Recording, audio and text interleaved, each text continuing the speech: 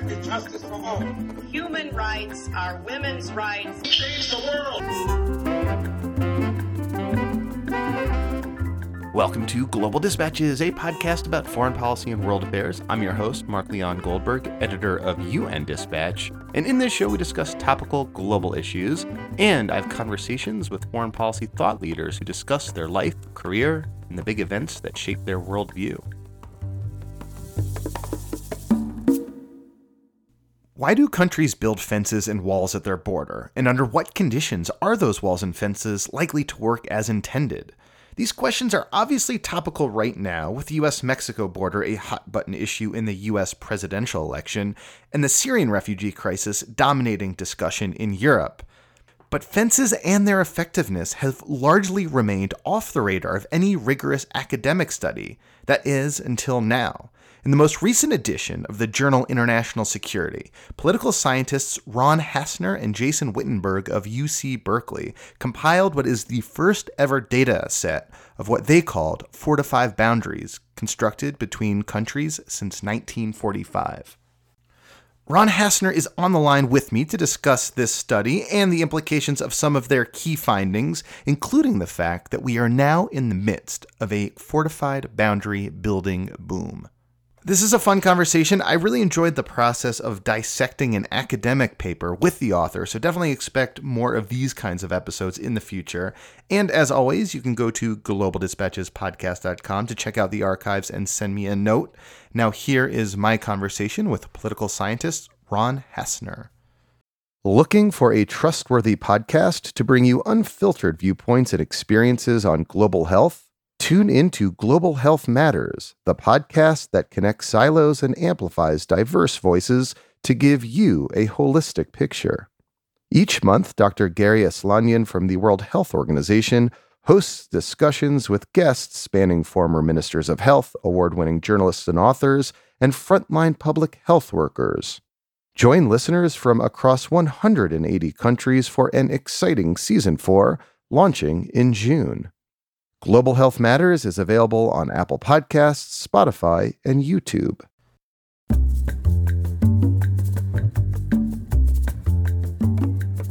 You might think of a fortified boundary as being halfway along the continuum between a regular civilian, completely unfortified border fence, as you might find on the border, as you might have found, say, on the border between Germany and Austria 30 years ago, and a fully fortified, militarized boundary, as you would find between North Korea and South Korea. Somewhere along that continuum is a pretty fortified physical obstacle that's designed to slow down and impede the movement of individuals or small groups, but it's probably not strong enough to stop a full-out militarized assault, even if it's a pretty small militarized assault. So we're not talking about like a DMZ between North Korea and South Korea? No, that's the extreme case. Okay. No, we're talking about something much smaller, a series of barbed wire, pretty high fences, perhaps electrified. Here and there might be a trench. Here and there might be a police post. The thing might be surveyed by cameras. It's going to certainly stop illegal immigration, unless the immigrants are very, very sly. It will slow down terrorists and insurgents. They're going to have to spend a while poking holes into that kind of barrier, and by the time they do, you will have detected them, and then you can deal with them in some way or other. And so you and your co-author, Jason Wittenberg, identify 51 of these barriers that have been constructed since 1945? That is correct.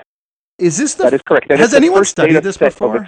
Okay, so the first data set of its sort. Has anyone studied these sorts of barriers before in an academic setting? Not really. There's been great interest in militarized barriers. You know, lots of ink spilled on the Maginot Line and the Siegfried Line. Much written, of course, on the Great Wall of China and Hadrian's Wall in England, which the Romans built, or in general the Roman boundary walls. Very little current writing, And I suspect the reason has to do with these sort of strange fads and trends in the study of geopolitics and the study of geography. The current fad is to think of borders as becoming increasingly permeable. People are traveling everywhere. Products are produced across borders and then consumed elsewhere. Diseases spread across borders. Wars cross borders. Refugees certainly cross borders. And so the general notion has been that borders have become less and less significant, and certainly if they matter at all, they matter as symbols and not as real physical obstacles.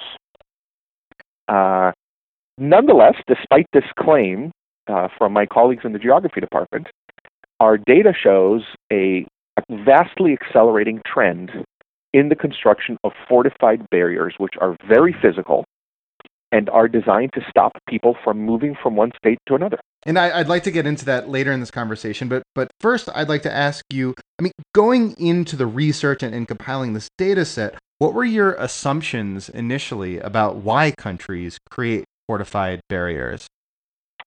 So the most prominent barrier, other than perhaps the U.S.-Mexico barrier, the most prominent and most widely discussed barrier in the media is actually one of the smaller and less significant barriers in the data set, and that's the Israeli barrier along the West Bank, which is often, that has a whole variety of names depending on your political inclination.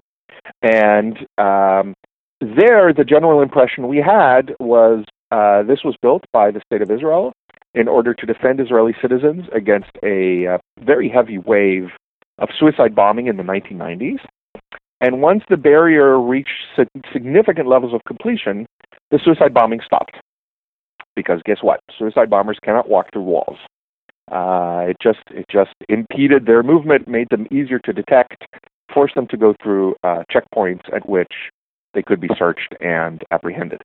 So our assumption was that, first of all, that this barrier was pretty unique, and second of all, that other countries must be motivated by similar security concerns. That turns out to be true of some countries. It turns out not to be true of many other countries. And so what are these other motivations? What other motivations did you discover to be relevant and resonant among countries that are building the walls? What the barriers all seem to have in common, because the term is very vague, is they are designed to stop what Peter Andreas has called CTAs, clandestine transnational actors. So we're not talking about militaries. We're usually not talking about sort of individual entrepreneurs. We're talking about small groups of people who are involved in some sort of shady business, whether it's crossing a border illegally for a purpose of immigration, or for the smuggling of goods, or crossing the border in order to do some harm. That is, they are terrorists or insurgents.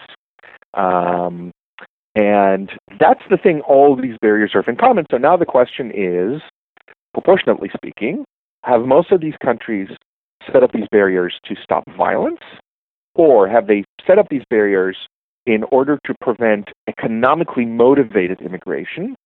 Or, and this is an accusation that's very often leveled at Israel by Palestinians, are these barriers just used to demarcate your territory in a forceful way and try to steal some extra land? Mm-hmm. Like make a de facto barrier where there's a disputed Make a de facto border. barrier. Now, this is not very persuasive in the Israeli case, because the Israeli barrier barely eats into 4, maybe 5% of the West Bank. But nonetheless, when Israelis have made the point, this is actually quite effective at stopping terrorism cold, the response was, that's not really why you're doing it. You're doing it in order to grab land. Mm-hmm. So even though this claim is not particularly persuasive in the Israeli case, we wanted to, that was yet another variable we included. So what did we look for? We looked for large disparities in income between builders and their targets. We looked at terrorism inflow from target into builder. We looked at territorial disputes to see whether these boundaries crop up where there are territorial disputes, and they do sometimes. We looked at then a whole range of the usual suspect variables: rich versus poor, powerful versus weak. We looked at the religion of the building country and the target. We looked at the region they're in, just trying to detect whatever patterns we could. And so really, we were asking two questions. What did you find? Yeah. Oh, sorry. Go ahead. Yeah. Right. We're asking two questions. The first big question was, is there a trend in the construction of these barriers? And the answer there is clearly yes. And we have this sort of very, I think, intuitively appealing graph early on in our paper. It shows these barriers are being built faster, longer, deeper, more expensive by more and more countries every year, and at an accelerated pace. And that suggests that countries perhaps believe that these barriers are worthwhile, and it seems to suggest that they're copying from one another. But we can have a conversation about why that might be. Clearly, barriers are in fashion now. That's beyond doubt. So the second question was then, who builds it? When does this building take place?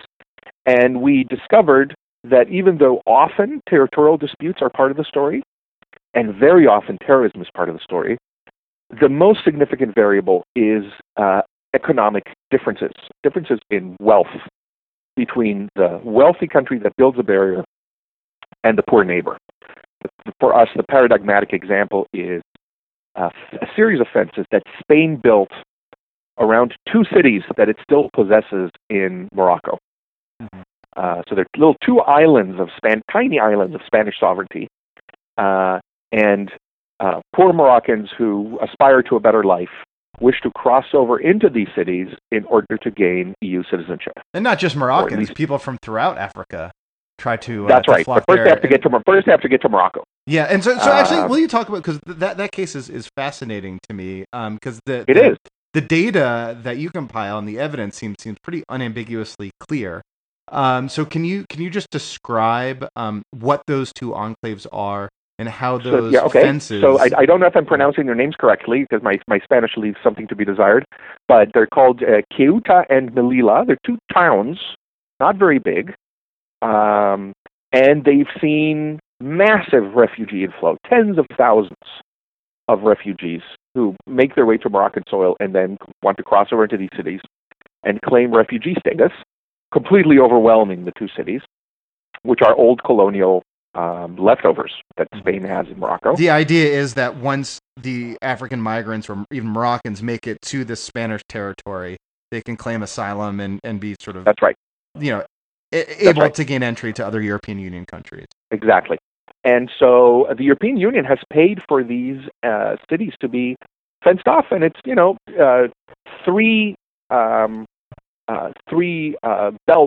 cordons of concentric, very tall barbed wire fences that are electrified and electronically monitored, and their cameras and motion sensors, and occasionally a group of very very aggressive refugees will manage to either dig under them or climb over them.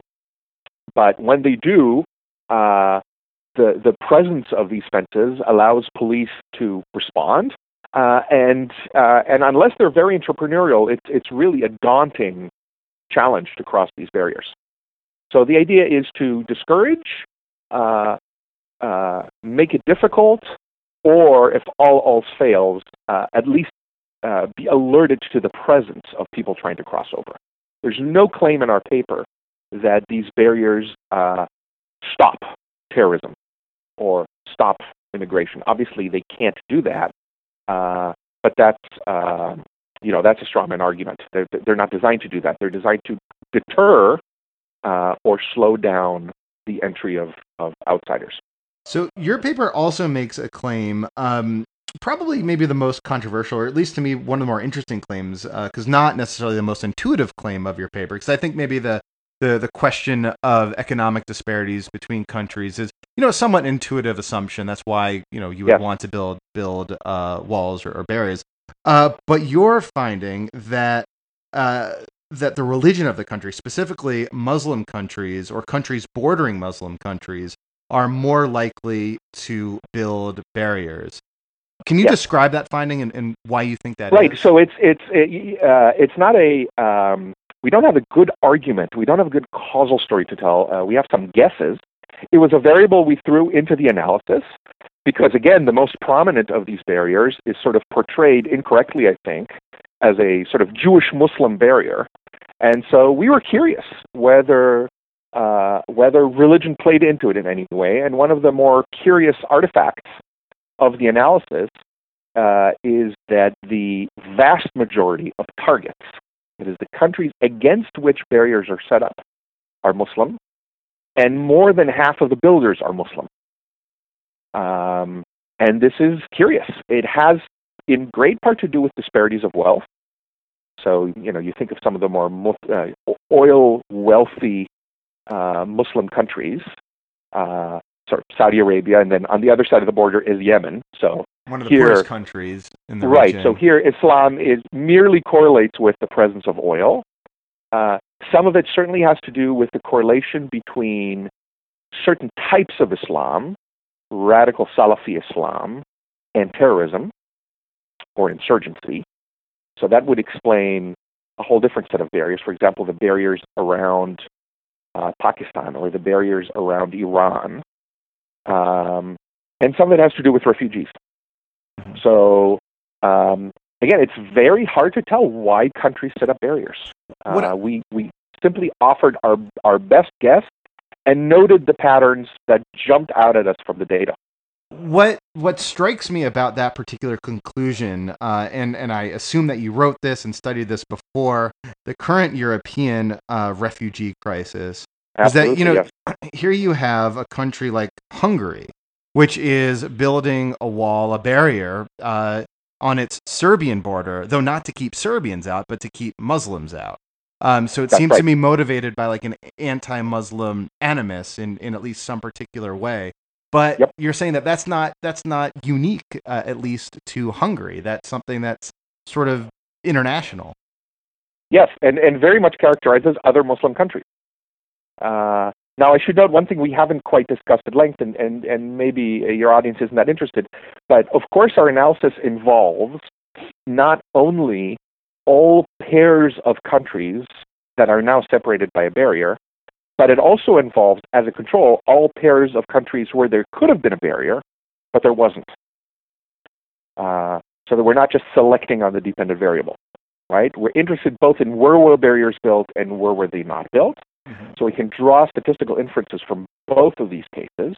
What we cannot do, sadly, and we would have loved to know, is, for example, countries that considered building barriers but rejected the idea, or countries that are about to start building barriers, or countries that tried to build them but failed because they didn't have enough money, because this construction is quite expensive. So our findings are as good as we can make them. There are questions that we wanted to answer with this data set that we simply couldn't answer. And I suspect they may be unanswerable, such as the question, when do these barriers work? When are they most effective? That's almost impossible to address. One thing that you do find, and again, we alluded to it earlier, a novel finding of your paper was the data set itself, and you finding that, of the 51 barriers constructed since 1945, half were constructed since 2000? That's right. What accounts for the barrier boom that we're currently in? Very hard to tell. Very hard to tell. Now remember, most countries don't like talking about their barriers. Even we Americans, who are very open in our conversation about barriers, are sort of ashamed about the very idea, and many of us find it repugnant for aesthetic reasons, for human rights reasons, because we have this strange notion that borders should be open to all and we should be really welcoming, even though we're by no means doing any of that. So, and particular countries that are fighting illegal immigration, fighting terrorism, wouldn't share with us what made them construct a barrier, what sort of committee did they have that got together. So we have a lot of good information from the United States and Israel because those are liberal democracies. They're transparent. You can see these discussions happening in the open. You learn more about their deliberations. Israel had a very good experience with a much smaller fence that they had built around Gaza that worked well, and then began implementing it elsewhere and saw equal success elsewhere. Preceding Israel, Morocco had probably built what is to this day the most impressive barrier on the planet. What is which that? Is a massive, many thousand-mile-long berm. BERM is what it's called, the berm. It's a sort of sand, rock, and then, electronics wall, in essence, that crisscrosses the Western Saharan Desert, where Morocco was fighting Polisario, which was sort of an indigenous Sahrawi insurgency movement. And the Moroccans, in the middle of the world's most inhospitable location, started essentially segmenting off Western Sahara into 1,000-mile square segments of desert by means of this giant berm, and slowly squeezed the insurgency into the corner until the insurgency collapsed and fell apart. And that cost, as you said, about 40% of their total GDP? Correct. So, it took them a solid 30, 40 years to do. And they, spent a lot of money doing it. That's right. And so if Morocco can do it, which is by no means a rich country, it's not surprising that Saudi Arabia looked at this, and Egypt looked at this, and Iran looked at this, and Afghanistan looked at this and thought, we can probably do something like this too. God knows we have undesirable individuals and groups crossing our borders that we would like to know about. So I think prior to that, Saudi Arabia would have never dared to try to demarcate its border with Yemen, because it's in the middle of nowhere. It's in the middle of deadly desert. But they did. We have another suspicion, and we'd be very curious to learn more about this. We have a suspicion that a lot of these barriers are built by the same companies. We don't know who they are. We don't know which countries they come from. We don't know how much they cost. But we suspect that there must be organizations in the civilian sector that specialize in that kind of construction. There you go, a barrier industrial complex to be discovered. That's right. It wouldn't be surprising if countries learned from one another. This company's great. This company's very good at putting fences up along rivers, or this other one is very good at cutting off mountain passes.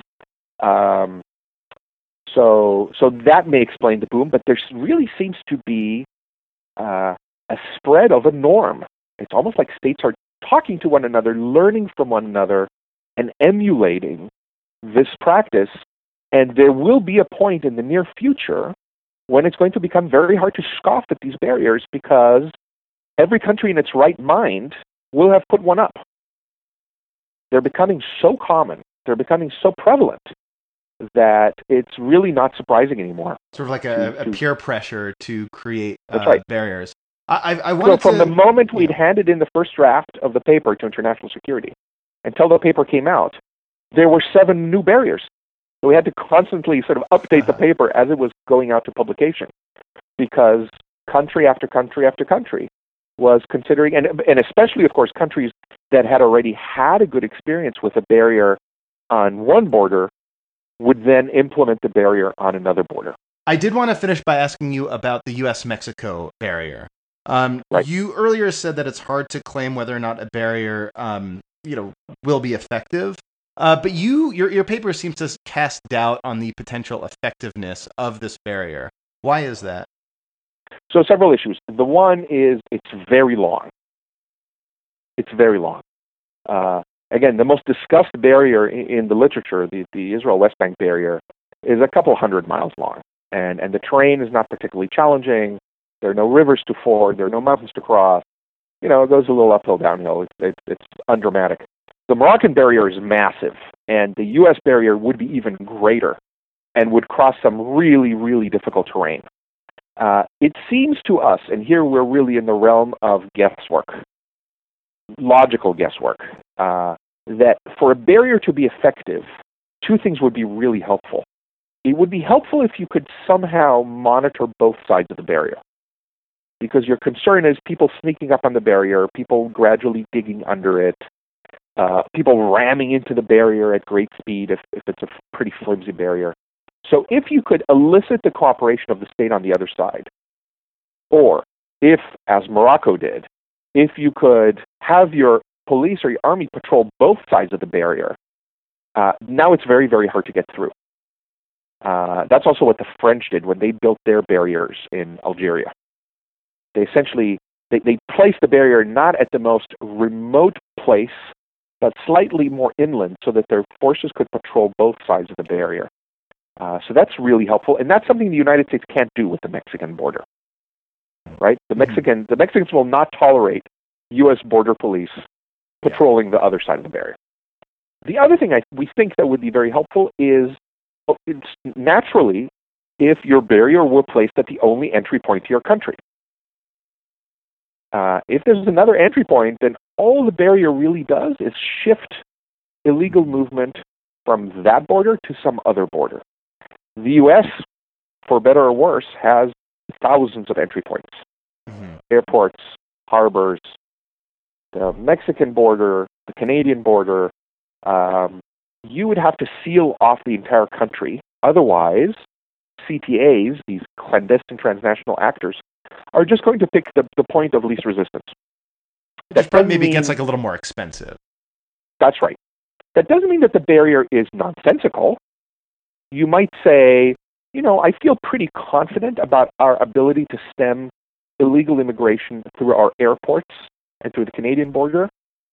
It's really the Mexican border I'm most worried about. And then I'd say, okay, fine, give it a shot, put up a barrier there, but then expect that this isn't really going to stem the supply problem. The immigrants are still going to be there. There's still going to be people who want to come into the United States. They might now think twice. It might be a lot more expensive for them to come in. Or they might just find a loophole that you didn't consider. So both of those factors, all three factors, the cost and length of this border, the difficulty of patrolling both sides of it, as opposed to just waiting on your side until the hole opens up, and third, the availability of other ways of getting in, means that this border is going to be somewhat effective, but I doubt it's going to be cost effective by any definition. Well, Ron, thank you so much for your time. This was great. Love the paper. Super interesting. Thanks for providing this new data set in the world. Thank you. You're super, super welcome. Thank you all for listening, and apologies for the audio quality of this episode. I know if you're a regular listener, you know this is an aberration. Some gremlins in the line or something. It couldn't be fixed. I apologize for it, but we have clear lines in the future. Thank you again to everyone who is leaving a review on iTunes. I really appreciate it. It helps other people similarly interested in foreign policy discover the podcast. So please leave a review. Thanks so much, and we'll see you next time. Bye.